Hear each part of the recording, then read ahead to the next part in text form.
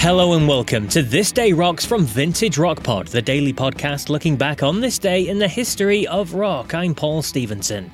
Today is August the 10th and we start by wishing INXS drummer Jon Farriss a happy 61st birthday. I recently spoke with his bandmate and brother Andrew Farriss, so you can hear a lot of INXS and Michael Hutchence chat on there. It's episode 62 if you want to check that out. Also celebrating today is someone else I spoke to recently, the iconic frontman and flautist with Jethro Tull. You usually find him standing on one leg. Yes, Mr. Ian Anderson. Ian, who was originally born here in Scotland, is 75 years old today, and likewise you can check out my interview with Ian on episode 50. But for today's episode, we talk about a song that was all over MTV in the mid-80s, and it peaked in the UK charts on this day in 1985. Yes, the iconic Money for Nothing by Dire Straits peaked in the UK singles chart on this day in 1985, topping out at number 4. It was, of course, a number 1 in America, though, topping the charts for 3 weeks over there. It was also the first song to be played on MTV Europe when the channel started on August the 1st, 1987. Now, the song is built around a brilliant Mark Knopfler riff, but it's also notable for the falsetto backing vocals from Sting. Now, I caught up with Dire Straits legend John Illsley. In fact, I've interviewed him a couple of times for the podcast. But way back on episode 2, we spoke about how the lead singer of The Police wound up singing on this track.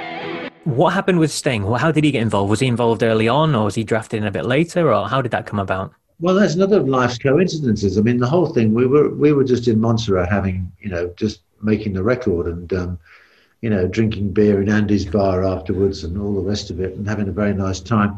Although I did have to say, this was the Caribbean and it rained for 6 weeks solid.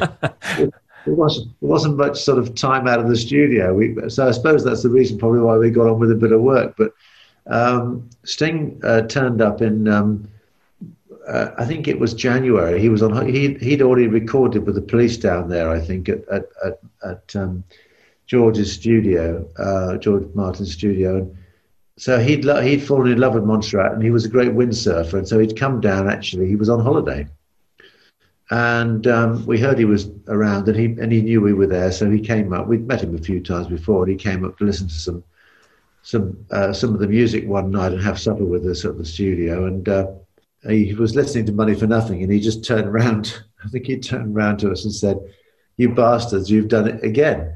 And, he said, "That's fantastic. That's going to go, that one." So we thought, well, the sage has spoken. So Mark said to him, "Well, if you think it's so good, why don't you go and sing on it?" So he literally walked into the studio, got in front of a microphone, and just what you hear is what he did.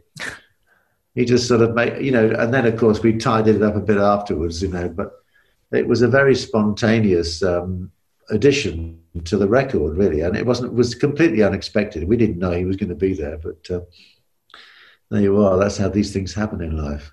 The brilliant John Illsley there. That clip taken from episode 2 of Vintage Rock Pod, where John and I talk all about the ups and downs of Dire Straits. Definitely worth checking out. Well, that's it for August the 10th then. I'll be back tomorrow to talk about a comeback album from The Boss. So until then, take care.